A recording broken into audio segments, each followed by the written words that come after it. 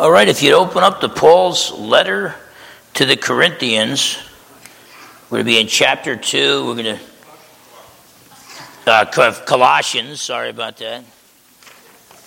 Paul's letter to the Colossians, chapter 2, and we'll be picking it up at kind of the verse we left off at last week at verse 10. And so as you turn in there, let's go to the Lord in a word of prayer. Father, in Jesus' precious name, we just love you, Lord, and we're just so grateful, Lord, that there still are people throughout Kitsap County, throughout Western Washington, throughout America, and throughout the world. There are still people who are hungry for your word. And so I pray, Lord, that on this Sunday, that throughout Kitsap County and throughout the world, that there would be the preaching of your word, the preaching of your true word, not the false wisdom of man. I pray, Lord, that you give us the strength and the courage to stand firm on your truth, even in a culture that loves not truth. That we would stand for Jesus, even in a culture that hates Jesus. And so I just pray, Lord, through the power of the Holy Spirit, you would equip us to be your people. And I pray, Lord, that, the people that are here today, they came to hear your word proclaimed, your truth, not the faulty, deceptive wisdom of man. We get more than enough fake news. We don't need fake news proclaimed from this pulpit. So I pray, Lord, that you would cancel the man and that you would anoint me with your spirit and empower me to proclaim your truth so that I would not lead anyone astray.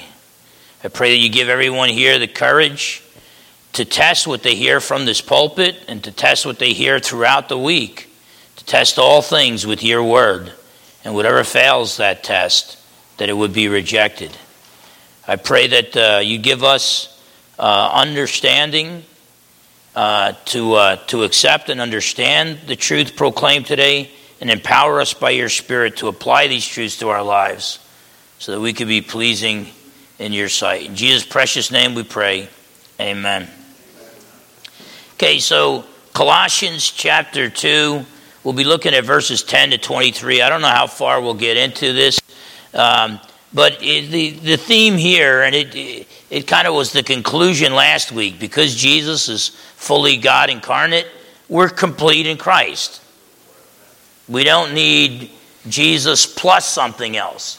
Jesus is enough, okay? And so because Jesus is God, he's God the Son become a man, because he is the creator and the sustainer of the universe, he keeps us in existence, and because he's the Redeemer, the Savior, who paid the price for our sins, and he's the firstborn over creation, the ruler over creation, it doesn't get any better than that. We are complete in Christ, okay? And so Jesus is our wisdom. When we want wisdom and knowledge, we turn to Christ and we turn to his word. And yes, God does reveal things to us through nature outside of the Bible, okay? But even those things that we learn, we better test it with God's word. God's truth does not contradict itself in any way, okay? And so Jesus is our wisdom. We do not need the world's false wisdom. We have come complete circle. This might be an indication that we are in the last days. I don't know for sure. I'm not a prophet. But it seems like we're coming full circle. We're right back in Genesis 3, the lie in the garden that men shall be as gods. That if we disobey God and start our own agenda, we could reject his tree of life. We can reject his paradise and come up with our own immortality and our own perfection. We could perfect ourselves and we can become gods. You might think, wow, that's really stupid stuff. Only idiots would believe that. Well, Bill Gates, the former President Obama, Klaus Schwab, the World Economic Forum, their favorite philosopher teaches all of those things. So it's a new, modern, transhumanist, artificial intelligence version of the same lie that went back to the serpent in the garden. when he deceived Adam and Eve. And Jesus is our wisdom, okay? And we don't need the world's false wisdom, and therefore we should be content with Christ. So in Ephesians 2, 8 to 10 is what I preached on last week. And Paul said, I'm just going to read that to set the table for this sermon. Beware lest anyone cheat you through philosophy and empty deceit, according to the tradition of men, according to the basic principles of the world, and not according to Christ. So anybody who builds a philosophy, builds a set of beliefs that they claim to be wisdom, if it's not built on the foundation of Christ, and if it's opposed to the teachings of Christ, we should not allow ourselves to be deceived. Why? Why is it so important to build the foundation of our wisdom and knowledge on Christ and to build our lives upon Christ? Verse 9, for in him, in Christ, dwells all the fullness of the Godhead bodily. So Paul's not denying that Jesus is a man, okay? But he's saying he is also God. Jesus is God, the second person of the Trinity. He was God, the second person of the Trinity throughout all eternity, but at a point in time, he became one of us. He added a human nature without subtracting from his divine nature, so that he is fully God and fully man. If Jesus was not fully God, then Jesus would have to correct people for bowing before him. Proskuneo in the Greek. And prostrating themselves before him, bowing before him. Jesus would have to warn them not to do that. Cornelius knelt before Peter. Peter said, get up. The Apostle John, twice in the book of Revelation, bowed before angels. They said, get up. But Jesus of Nazareth, 2,000 years ago, when people bowed before him, he said, bring it on. That's what you were created to do. You were created to worship me, the God of creation, the God who sustains us in existence, our God and Savior. And so because of this, then verse 10, and you are complete in Christ. You are complete in him who is the head of all principality and power. So Jesus is not just the head of the church, as Paul mentioned earlier. So, well, he's the head of the church, but he's not the head of the world. No, he's the head of the whole creation, whether you like it or not. He's our head, the head of the church, because we voluntarily submit to him and trust in him alone for salvation. But if Bill Gates or Satan and his demons, if they think that Jesus is not in authority over them, they're mistaken. Okay? Here's a biblical formula that was always true and will always be true.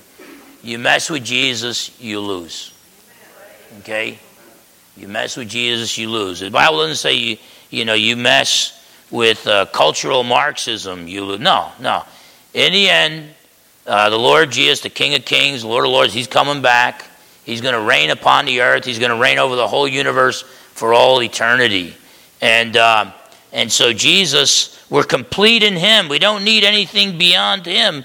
We're complete in him, and he is not only the head of the church, but he's the head of all principality and power. He's even the head of the angels, even the fallen angels.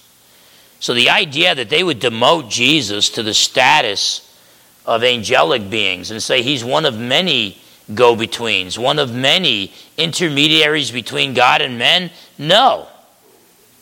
Jesus alone. There is one God, Paul says in 1 Timothy 2:5, for there is only one God and one mediator between God and men, the man Christ Jesus. So we don't need all these other angels and entities.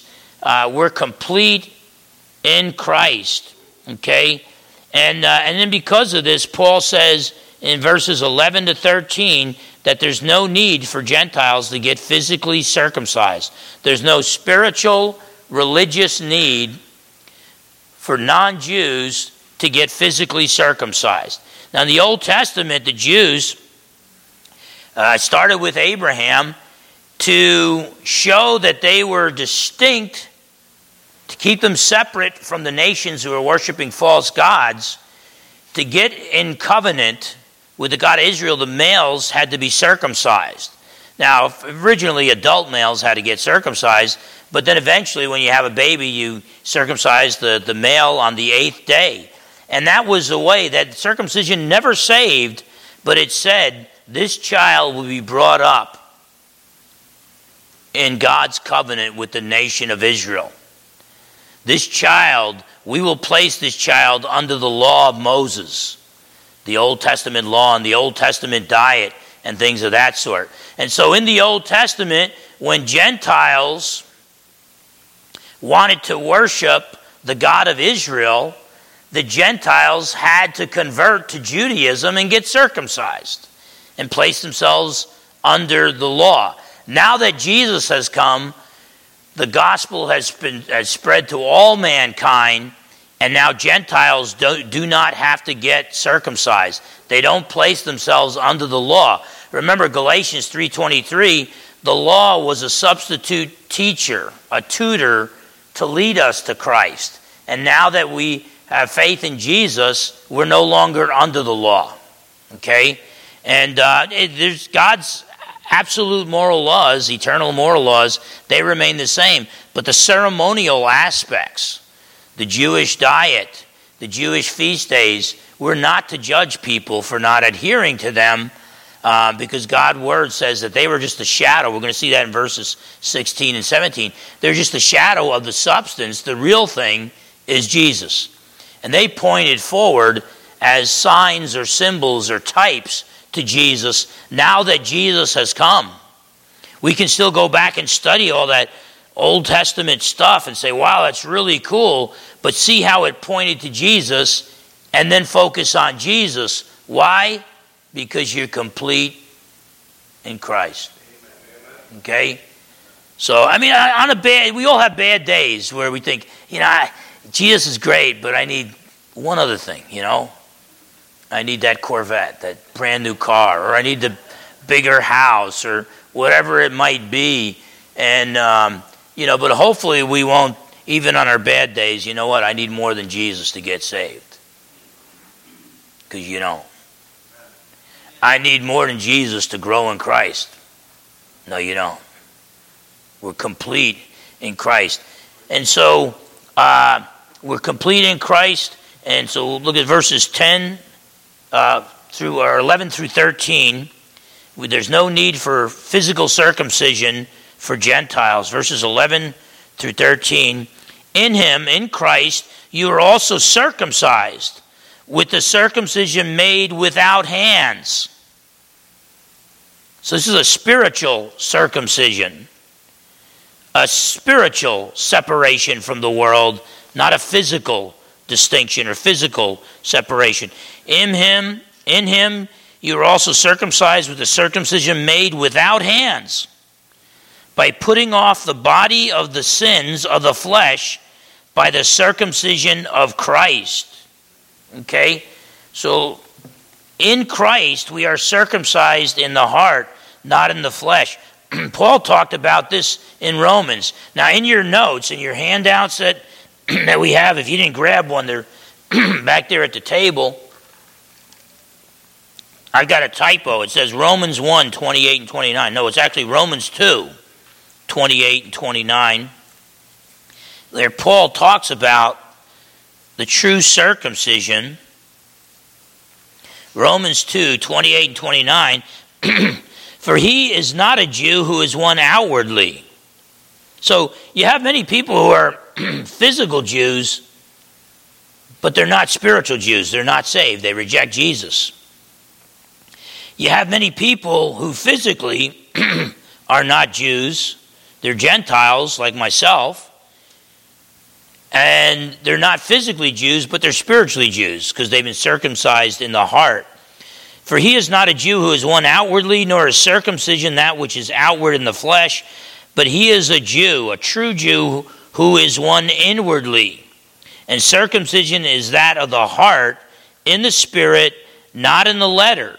Not the letter of the law, it's the spirit of the law, whose praise is not from men, but from God. Now, by the way, Paul is not saying, he's going to refute that idea. Paul is not saying, later on in the book of Romans, he's not saying that there's no benefit to being a physical Jew. There's much benefit to being a physical Jew, especially if you come to Christ for salvation and you're also a spiritual Jew. God does not owe me, he doesn't owe any man anything, but God's not going to give me a slice of the promised land. That was promised to the physical Jews who accept God's promise of salvation. So, if I get, half a block in Newark, New Jersey, that's good enough for me, man. I just want to be there when King Jesus comes back and reigns upon the earth. But the promise, when Jesus rules over the world from Israel, from Jerusalem, and rules over the world, there are certain promises given to believing Jews that are not given to believing Gentiles. But we all share the same eternal life. When Jesus comes back, our mortal bodies will put on immortality, okay? And bodies that will never die, or resurrection, glorified bodies. But what Paul is talking about in Colossians 2 is this true circumcision of the heart. Okay? And what is that true circumcision of the heart? That spiritual true circumcision of the heart, the Bible calls it regeneration. Jesus said, unless a man is born again, he cannot see the kingdom of God. So if you are born again, if the Holy Spirit, when you trust in Jesus for salvation, the Holy Spirit gives you the new birth. You're born again, you're born spiritually, and you're not who you used to be. The old you is dead, okay? And now you live new life in Christ. And look at Philippians. I don't have this in your notes there, but when I preached through Philippians, we spoke about this. Philippians 3:3. Philippians 3:3. And Paul says this to the Philippians, for we are the circumcision. And I like the translations that bring out, that's literally, we are the circumcision. It brings out the idea, we are the true circumcision. Who worship God in the flesh? No, who worship God in the spirit. So the true circumcision is in the spirit. For we are the true circumcision who worship God in the spirit, rejoice in Christ Jesus, and have no confidence in the flesh. Okay?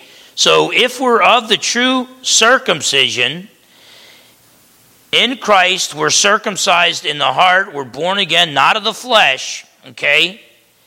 If we're of the new circumcision, the true circumcision, then we should live consistently with that and put no confidence in the flesh. Okay? There may be some of us here that are true believers. We've been spiritually circumcised. We've been born again. But we still think. All of us have a little bit of this. Some of us may have more than others. But you got to try to allow the Holy Spirit to get it out of you. And but we have this confidence. Like, there's certain things that I do or that you do that we think we do it so well, we can tell the Holy Spirit, you could stay on the sidelines right now. Watch me work. You're going to be impressed with what I can do. Okay? Probably, now, some of you are going to hear what I'm going to say and going to say, wow, this guy's hurting then if that's the case. But probably one of the best things I do is preaching. Okay? If I'm properly assessing the talents and the gifts God has given me, probably the best thing I do is one of the best things I do is preaching. Okay?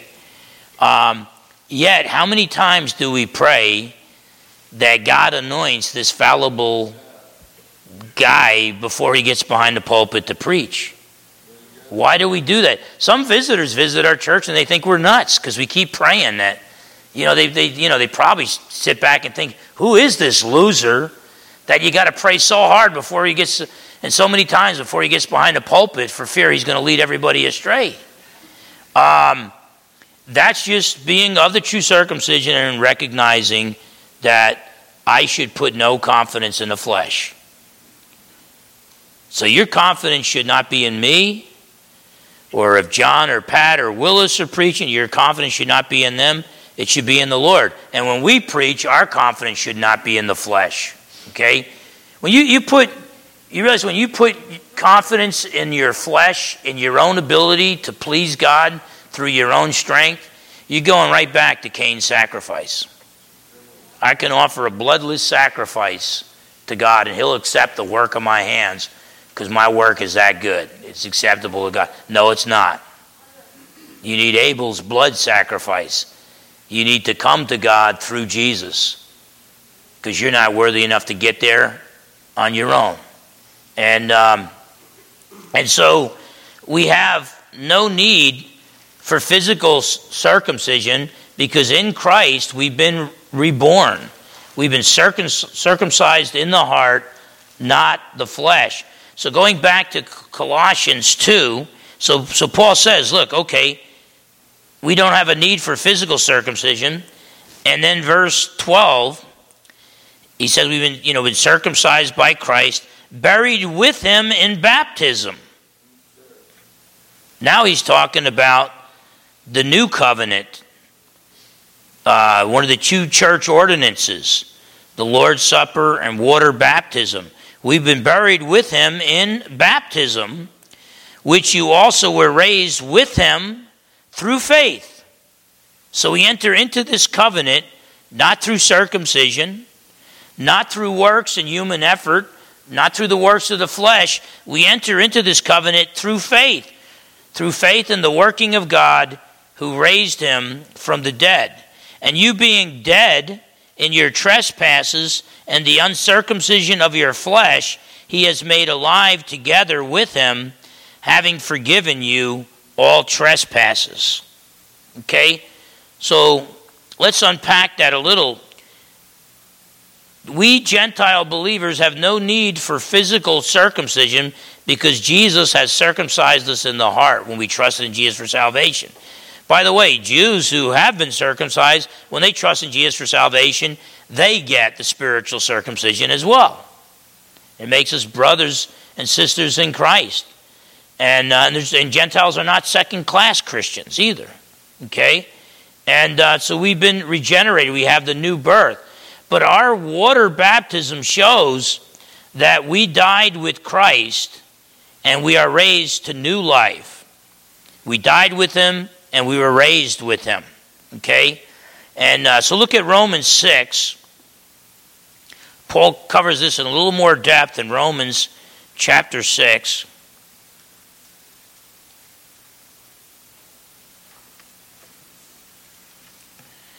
Verses 3 to 9. Romans 6, verses 3 to 9. Or do you not know that as many of us were baptized into Christ Jesus, were baptized into his death? Therefore we were buried with him through baptism into death, that just as Christ was raised from the dead by the glory of the Father, even so we also should walk in newness of life. So when we get water baptized, water baptism doesn't save you. There are some scholars that disagree on that point. I think the Bible's clear. We are saved by God's grace alone. It's a free gift, can't earn it.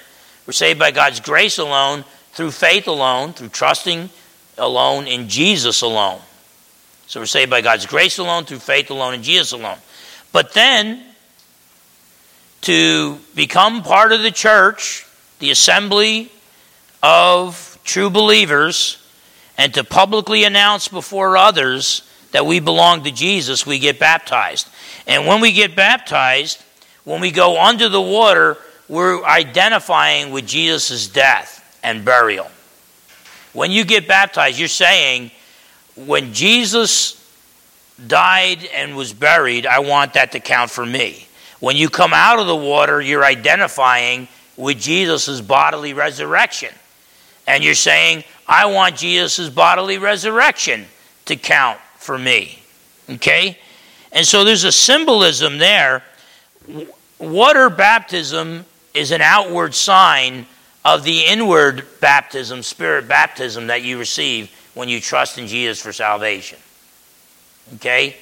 And you're saying, when Jesus died, was buried, and rose from the dead, I identify with that, and I want that to count for me. So you've been baptized into Christ Jesus. You've been baptized into his death. Verse 4 in Romans 6, therefore we were buried with him through baptism into death, that just as Christ was raised from the dead by the glory of the Father, even so we also should walk in newness of life. I don't know, like this last week or whatever, or throughout your walk with the Lord, do you walk around saying, you know what? I've been risen to new life. I'm a new creation in Christ. The old me is dead. I do not have to get angry like I got angry when I was a non-believer. I don't have to blow my top. I don't have to treat people like trash like I used to. That's the old Phil Fernandez. The old Phil Fernandez is dead. Now I'm a new creation in Christ. Through spirit baptism, with Christ, I'm dead and buried and now raised to new life. Okay? So I don't have to be who I used to be. And so we should also walk in newness of life. In other words, if the old you is dead, you ought to live like the old you is dead. If you've been raised to new life and you're a new creation in Christ, you ought to live like a new creation in Christ. Verse 5 of Romans 6, for if we have been united together in the likeness of his death, certainly we shall also be in the likeness of his resurrection. Knowing this, that our old man was crucified with him, and that the body of sin might be done away with, that we should no longer be slaves of sin. For he who has died has been freed from sin. Now if we died with Christ, we believe that we shall also live with him, knowing that Christ, having been raised from the dead, dies no more, death no longer has dominion over him. Okay? And so it's real clear here that, Paul is saying, look, we don't need, as Gentiles, we don't need to be outwardly, physically circumcised for religious or spiritual reasons. Some cultures, they still do it for health reasons. That's a whole different thing. Okay? But we don't need to be circumcised. But now our baptism shows that we have identified with Christ in his death, burial, and resurrection. And so we need to live new life in Christ. And so we are no longer ruled by the flesh. We're raised with him. We died with Christ and we're raised with him through faith. Paul says in this passage, we're no longer ruled by the flesh. We are now new creations in Christ. Remember 2 Corinthians 5:17 tells us that we are new. Therefore, if anyone is in Christ, he is a new creation. The old is gone, the new has come. Okay? You might want to worry about it if you've been saved, or you think you've been saved for 10 years, and you go back and visit your relatives, and they just keep saying, yeah, you're the old guy. I remember, you're the same guy you used to be. Now, keep in mind, every once in a while, I had one Marine Corps buddy who, when he got saved, there wasn't much outward change because the guy was already outwardly was pretty good guy. Okay? And so there wasn't a whole lot of outward change. And, so God was cleaning him up on the inside. Whereas my other Marine Corps buddies were like me. When I got saved, there was a whole lot of outside behavioral stuff that needed to be cleaned up on. But sometimes we got to wonder, if my mother used to hear me get in an argument with somebody after I got saved, and I'd say, okay, well, whatever, and just walk away, and my mom would be, whatever happened to you, Phil? You never back down from anybody. Whatever happened to you? It was like, all I'm doing is turning the other cheek. Now when I was unsaved, her fear was I'd grow up to be a murderer. But after I got saved, she missed the old guy, the potential murderer guy, and now she was all upset that I was this, I don't know, and I guess she was full-blooded Italian from Newark, New Jersey. If you ever surrendered in an argument, it would question your manhood or something. I don't know. But she saw a change, and I'm glad she saw a change. 'Cause I'm telling you, when I have a bad day, I don't see the change, and if I have a bad day, you're not going to see the change either. And but we've been we've died and we're buried with Christ. We've been raised with him to new life. The old you is dead. I hope and pray that none of us ever have a situation where we share our testimony with others and they're sitting, we tell them how miserable we were before we got saved, and then we tell them that Jesus saved us 10, 20, 30, 40 years ago. I hope and pray that nobody would look at us and say, well, what changed? You're still the same guy you used to be. James, the half-brother Jesus, used to deal with people like that. He told them, look, faith without works is dead. If you really believe, it's going to change your life. True saving faith will produce good works and a changed life. So we're no longer ruled by the flesh. Those are selfish desires. Okay, we're new creations in Christ. Sometimes it's not just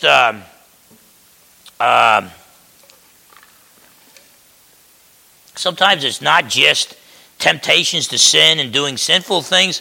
Sometimes we just focus too much on ourselves and focus too much on our problems rather than focusing on Jesus, the problem solver.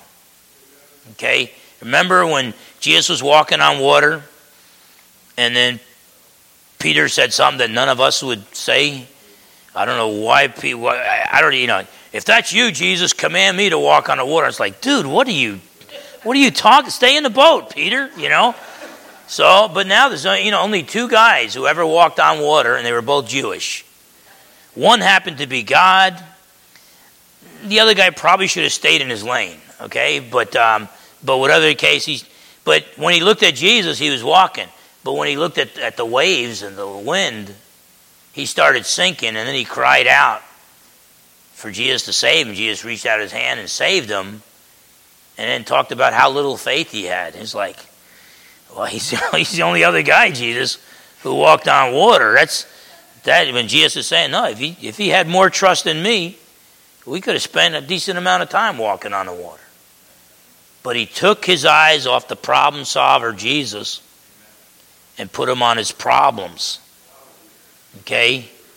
What if King David took his eyes off of Yahweh, the God of Israel, and took his eyes off the problem solver and put him on the problem? Well, his problem was over 9 feet tall. He was an undefeated warrior. How do we know he was undefeated? Because he was still alive. All the other guys he fought, he killed. And he thought he was going to add little David to the list. So our problems are often bigger than us, but Jesus is bigger than any problem we'll ever face. And David had his focus on the problem solver, the Lord Jesus. But many times, so there's times we're not just actively being sinful, living by the flesh. Sometimes we're living by the flesh, just that we focus more on our problems than on Jesus, the problem solver. Now, I'm not saying just pretend you don't have those problems. Acknowledge that they're there, but then turn it over to the Lord Jesus. Put him at the foot of the cross. And if he doesn't remove the problem, he'll sustain you and cause you to endure in the midst of that problem. But we're new creations in Christ. We're no longer ruled by the flesh. And then Paul tells us that Gentiles are made alive in Christ. Verses 14 and 15, back in Colossians 2, verses 14 and 15. Having wiped out the handwriting of requirements that was against us, which was contrary to us, and he has taken it out of the way, having nailed it to the cross. So the list of all the Old Testament laws that we violated and all of the sinful acts that we've disobeyed God's moral commands, that list, Jesus nailed it to the cross. Okay? Having disarmed principalities and powers, those are high-ranking angelic beings. He made a public spectacle of them, triumphing over them in it.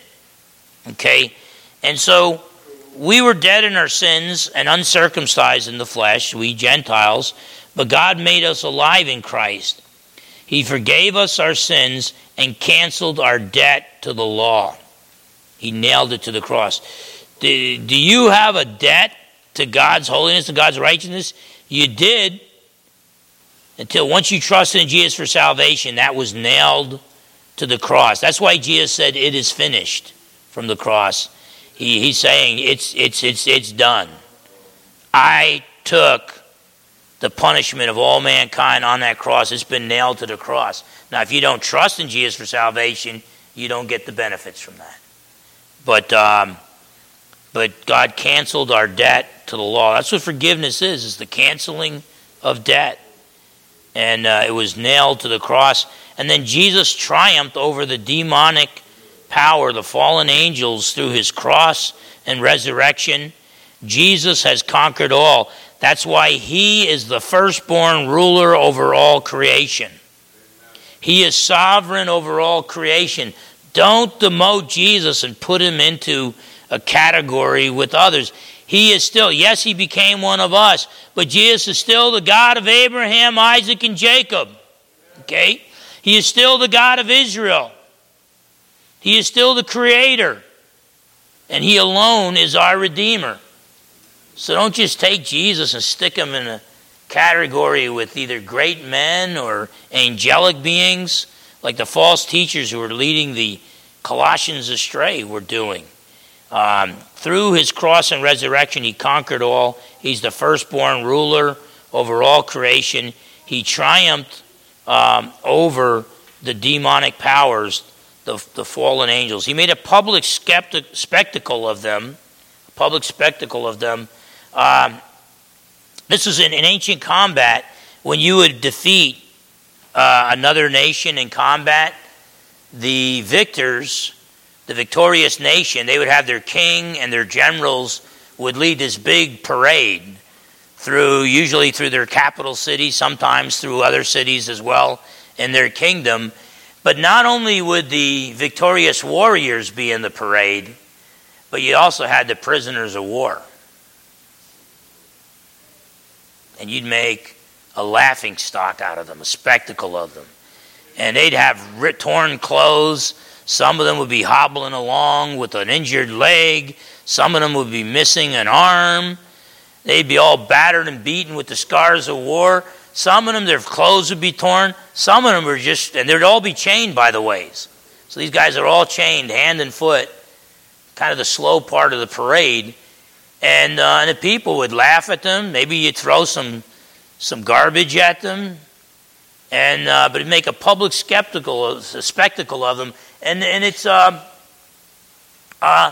of them would just be totally naked if their clothes were just torn.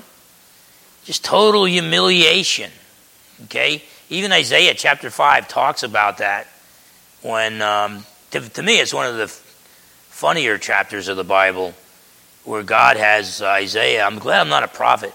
As Isaiah prophesied before the king for naked, because the Jews are going to be naked, and King James reads naked and barefoot with buttocks uncovered. And that's the way prisoners of war were paraded, just their shame on display before everybody. And God was saying, look, if you don't get with my program, this is what your punishment is going to be. And why in the world would we demote Jesus to the level of even high-ranking angelic beings, fallen and unfallen? Why in the world would we do that when the highest-ranking fallen angels who opposed him, Jesus made a total laughingstock out of them? And he paraded them before the whole universe. If you have spiritual eyes to see, you see that. Satan and his high-ranking fallen angels, they've been defeated. You know, the scriptures talks about the seed of the woman, who is Jesus, would crush the head of the serpent, would suffer in the process. But Satan, when he had Jesus, he led the leaders of this world to crucify Jesus. He thought, good, we killed him, we won. No, Jesus took the cross and resurrection to crush the head of the serpent. And then Jesus publicly paraded the prisoners of war and made a laughingstock out of them. So then in the remainder of the chapter, Paul tells us that we are set free from the law. And so look at Colossians 2 and verse 16. So let no one judge you. Now, if this was the modern day American politically correct Bible, we would just put a period there. So let no one judge you, period. But there's not a period there. Okay? We take many verses out of context. The Matthew 7:1, if you want to avoid judgment, stop passing judgment. So everybody says, see, don't judge. Never judge. You read the whole passage in its proper context, we're actually being commanded to judge. It's like, look, if you got something to hide, if you got what some preachers have called sloppy agape love, and you say, if you're walking sliming in your walk with the Lord, you got no business judging another brother. You got to first take the log out of your eye, Jesus says. Then, when you're squared away, when you've allowed the Holy Spirit to clean up your act, then you can help a Christian brother or a Christian sister take the splinter out of their eye. If you're addicted to heroin, you got no business helping a guy to stop smoking pot. Okay? You got to allow the Holy Spirit to clean you up. So there, all we're being told is don't hypocritically judge others. Okay? But the Bible tells us different times when we're to judge, when we're not to judge. We're not to judge hypocritically. We're not to judge people's motives. 1 Corinthians chapter 4. 1 Corinthians chapter 5. We're not to judge non-believers. Non-believers are already judged. Now, when we say that, you know, homosexuality is a sin, when we say that abortion, we're opposed to abortion, it's killing unborn babies and things of that sort, we're just proclaiming this is God's moral standards. But that doesn't mean you come across someone who's involved in these sins and it's your job to condemn them. They're already condemned. It's your job to give them the good news of salvation through Jesus, who can not only set them free from the punishment of sin, but can also set them free from the power of sin. And so we don't judge non-believers. We're going to see in this passage, we don't judge based on the Old Testament ceremonial law. And so we'll see that in just a minute. We don't judge the weaker brother. Sometimes you have a weaker brother who knows they're saved by Jesus, but thinks that they grow in the Lord, they have to place themselves under an Old Testament diet or whatever it may be. We don't judge the weaker brother. We try not to be a stumbling block to them. But the Bible does tell us we do judge fellow believers when it comes to morality and false doctrine, false teachings. Now, all Christians, you know, there's disagreements on non-essentials to the Christian faith. And so we don't agree on if we agree on everything, then only one of us is thinking. Okay? And so we have disagreements on non-essential things. But if you're a true believer, you got to believe that the one true God is three persons, Father, Son, Holy Spirit. The one true God created the heavens and the earth. We're all sinners. We can't save ourselves. Salvation is through faith in Jesus alone. It's by God's grace. That Jesus is God incarnate, God become a man. He was born of a virgin, died on the cross for our sins, bodily rose from the dead. He will return someday. The Bible's God's word without error. These are things that all believers should agree on. Okay?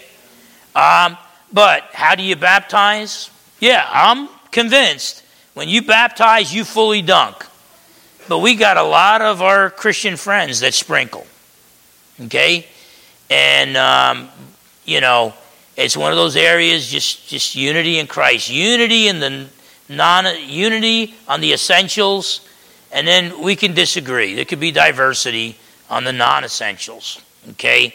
And but as being saved in Christ, we still need to judge fellow believers if God's calling us to.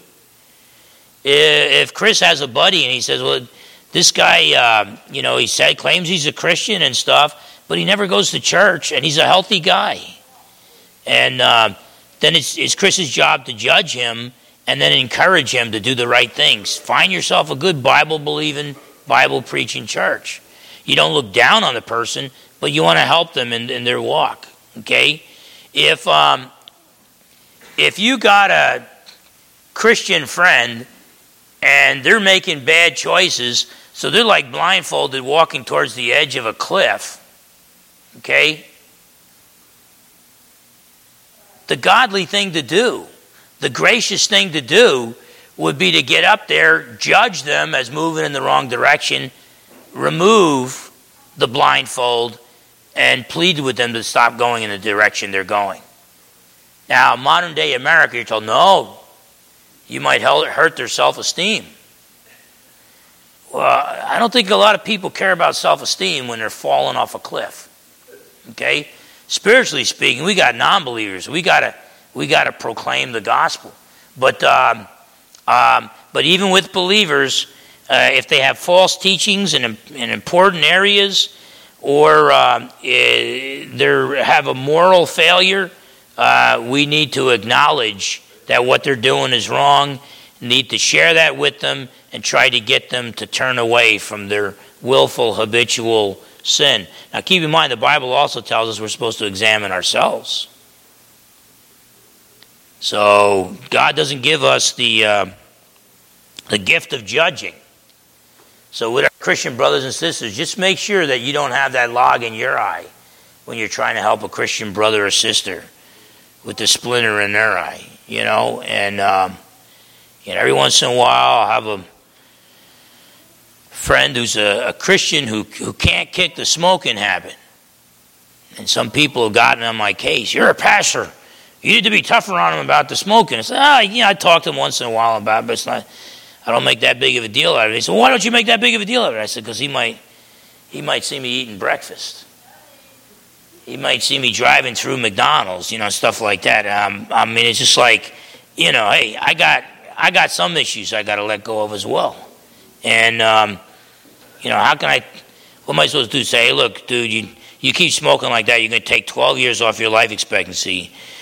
And then he turns around and says, yeah, well, you go to McDonald's so much, you're probably taking 10 years off your life expectancy. I don't want to play that game, So now if you're that health nut that eats real well and stuff like that, yeah, then maybe you can be a little more assertive in helping people there.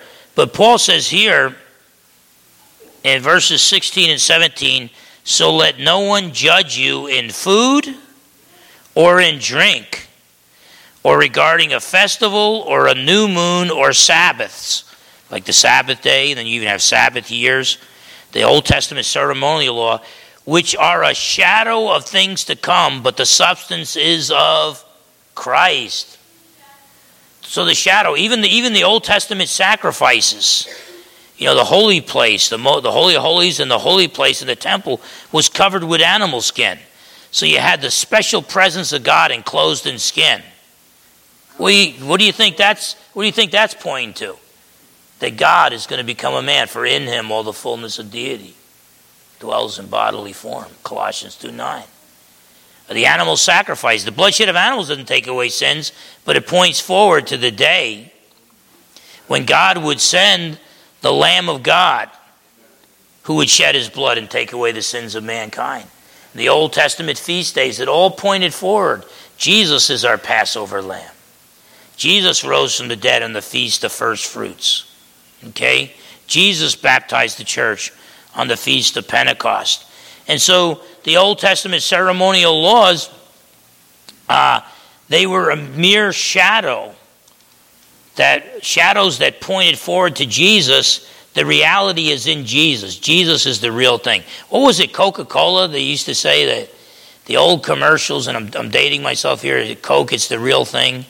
And they'd sing about Coca-Cola. It's like, really, your life is that bad that you're going to sing songs about Coca-Cola? But it probably sold a lot of Cokes, whatever. But no, Jesus is the real thing. And the Old Testament law was good, given to us by God, but it pointed forward to Jesus. Now that Jesus has come, we should not judge one another concerning food or drink or feast days or a new moon or Sabbaths, because they're a shadow of things to come, but the substance has come, and that is the Lord Jesus. By the way, when it says that don't let anybody judge you in food or in drink, this is, Paul is not saying, eat junk food. Your body's a temple of the Holy Spirit, but just go ahead and get drunk all the time, eat garbage food, be a glutton. No, your body's a temple of the Holy Spirit. You got to take care of it. So for our physical well-being, you might have advice for another Christian that, I like having, now some of them get on my nerves because they do it too much, but I like having godly Christians giving me advice on my diet. They'll see me eating Cheetos or something, and they'll be, that stuff will kill you. Remember Bill Gremmert? The godly man Bill Gremmert used to try to get me to just cut out sugar.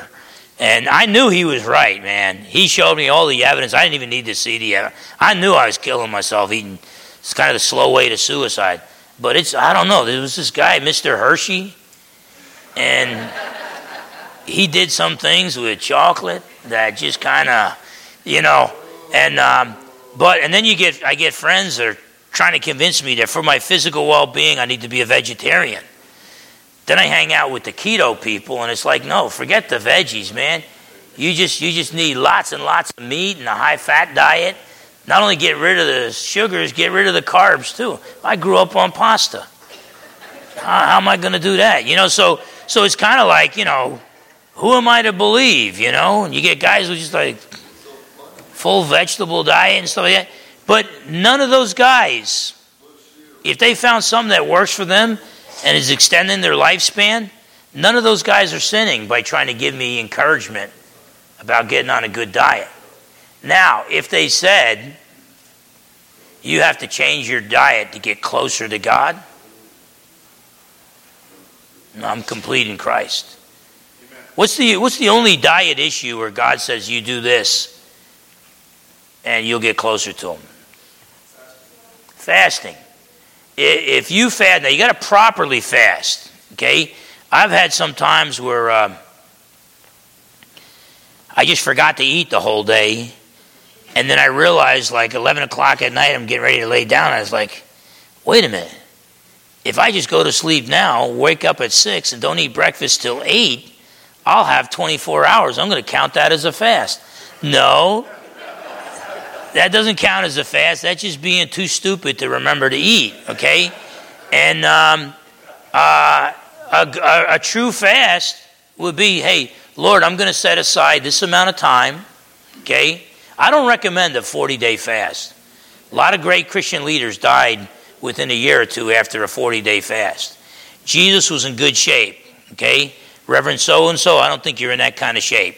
But some people do a 24-hour or a 36-hour or 48-hour fast or whatever it may be. You want to drink water, stay hydrated. If you have diabetes, you want to talk to a doctor. No, but that time, all that time period, you're supposed to be focused on the Lord and in prayer. Okay? You can work and still pray while you're working and all. And so, yeah, there's a certain amount of, we're going to see this next week, asceticism, where you're depriving your body of its physical needs temporarily to draw closer to God. So you're putting your focus on God and your spiritual needs. And that would be things like fasting and prayer, okay? But it's not the asceticism of these ancient false teachers where you're beating your bodies. You know, some of the Gnostic cults, because they believed the physical realm was totally evil, they thought the best thing you could do is to beat your body. Other Gnostic cultists say, well, if the flesh is already evil, I can just commit gross immorality. It doesn't really matter because the flesh is not going to get any more evil than it was to begin with. Whatever the case, these Gnostic mystery cultists who were trying to lead the Christians astray, they were into asceticism and depriving the body and beating the body. But when it comes to pleasing God, in other words, pick a good diet, fast as the Lord leads you to, but pick a good diet because your body's a temple of the Holy Spirit and for your physical well-being. But don't think if you put yourself under an Old Testament diet, that's automatically going to make you closer to God. Paul is very, very clear on that. He deals with it also in Romans 14. And if God told me in his word, take bacon out of your diet, I'd do it. But I have freedom in Christ, and that includes eating bacon. So I confess to you, a lot of pigs have died due to my physical appetite.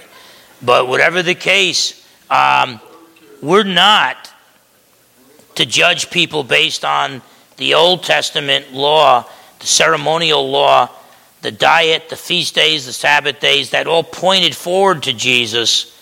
Now Jesus has come, and our focus should be on him. So let's close with a word of prayer, and we'll pick it up there next week. Father, in Jesus' precious name, may we acknowledge that Jesus is Lord over all. May we acknowledge that Jesus is King of kings and Lord of lords. May we acknowledge that many of the truths in the Old Testament were pointing forward to Jesus. The theme of the Old Testament is not the law of Moses. The theme of the Old Testament is what the law of Moses pointed forward to.